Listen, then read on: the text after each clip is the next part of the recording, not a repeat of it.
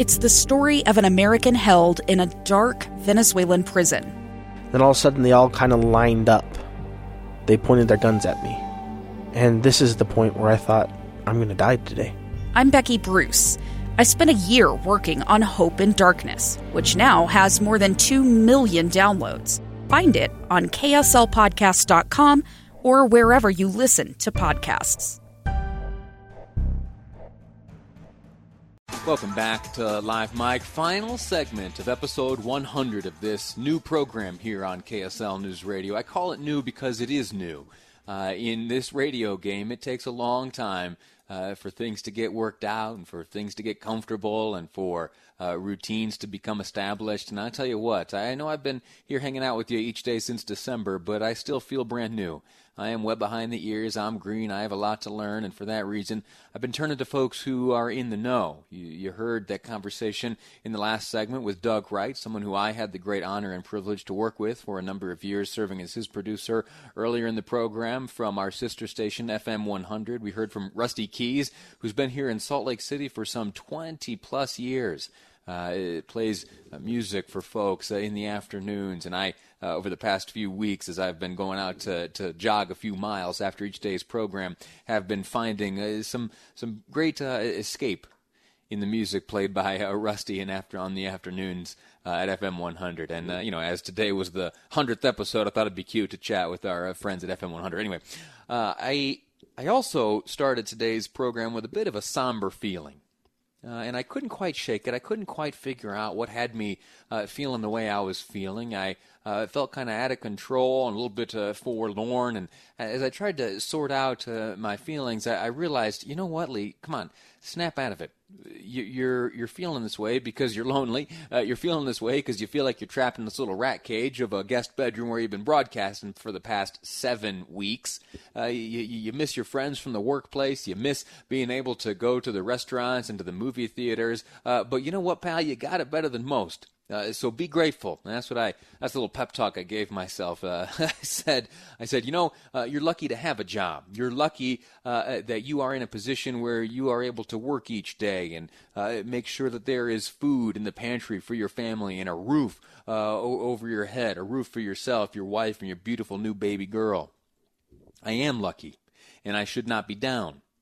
And I need to give myself these pep talks from time to time. One of the reasons I got down was because of one sentence I heard yesterday on these airwaves. It was a sentence uttered by Melva Sines. She's with the Utah Restaurants Association, and she shared an estimation, a guess, a projection, a look at what the future may hold for specifically the restaurant industry here in Utah. And it is this.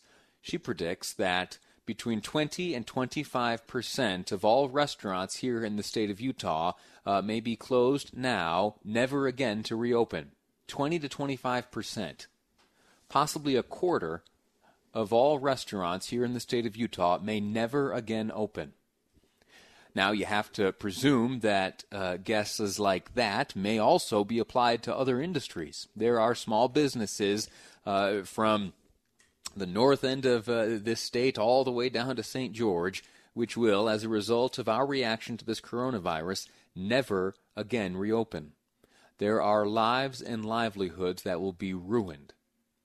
And I have found myself over the past few days not questioning science or doubting the advice given by experts, but I have been asking myself if we have been appropriately responding to this coronavirus. And I know we don't yet have the benefit of hindsight. I know we don't yet have the safe ground from which to make these analyses, but I am starting to ask myself questions about how appropriate our reaction has thus far been. We, in the state of Utah, are lucky. I'd like to say we're lucky because we have a governor who has not handled things the way it has been handled in other states.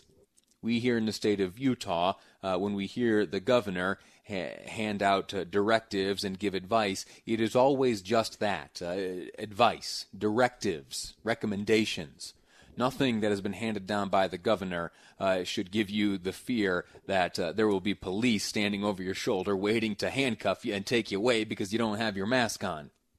He, along with the COVID-19 task force headed up by Lieutenant Governor Spencer Cox has been making these recommendations, and for the most part, I think so far we've been doing a pretty good job. If you compare our per capita numbers, those of those unfortunate Utahns who have lost their lives here due to the coronavirus, as well as our per capita capacity for testing, we are doing quite well here in the state of Utah.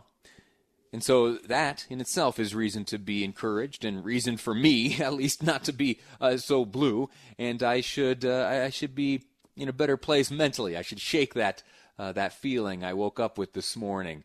And I'm going to do my best to do just that. Anyway, I'm not sure why I got off on that tangent. I had intended to talk to you during this segment about remote working.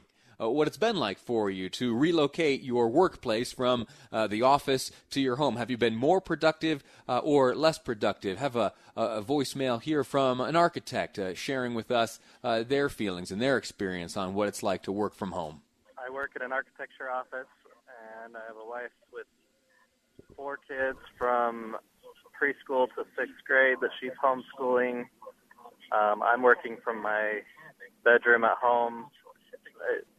Kind of like you said, I feel like in a rat cage. My wife's got double the work from doing homeschool with her kids to the normal things that she does. Struggling, try to refigure out how to shop for the things we need and when they're available, like toilet paper and paper towel, cleaning supplies, and those things. That's the experience of an architect who's had to relocate his workplace from the office to home. I got curious about this topic because of my own experience, as well as an article posted by USA Today. They took a survey and asked folks from around the country what the experience is like. And about a quarter of folks say that working from home has had a negative impact on their productivity. 43% of those working from home say that they are communicating with their colleagues less frequently than they did. And 31% say their workload has decreased since they began working from home, and another quarter of those folks say that the workload has actually increased. So maybe you fall, or maybe some of those statistics ring true to you.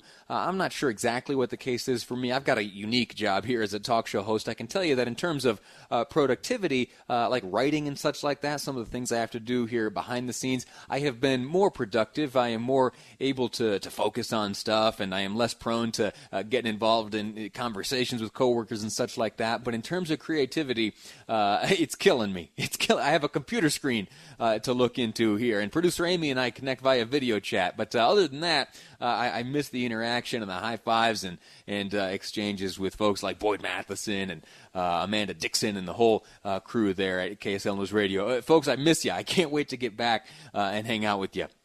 Anyway, I don't mean to sound too like I'm feeling sorry for myself or anything like that, but I share my own personal experience because I want you to know that on this, the 100th episode of my program, that I want you to consider me your friend as I consider you my friend. It is a partnership, and you and I are about 100 episodes into our friendship, which I hope lasts for years and years to come. I want to trade ideas with you. I want to trade the experiences of life with you.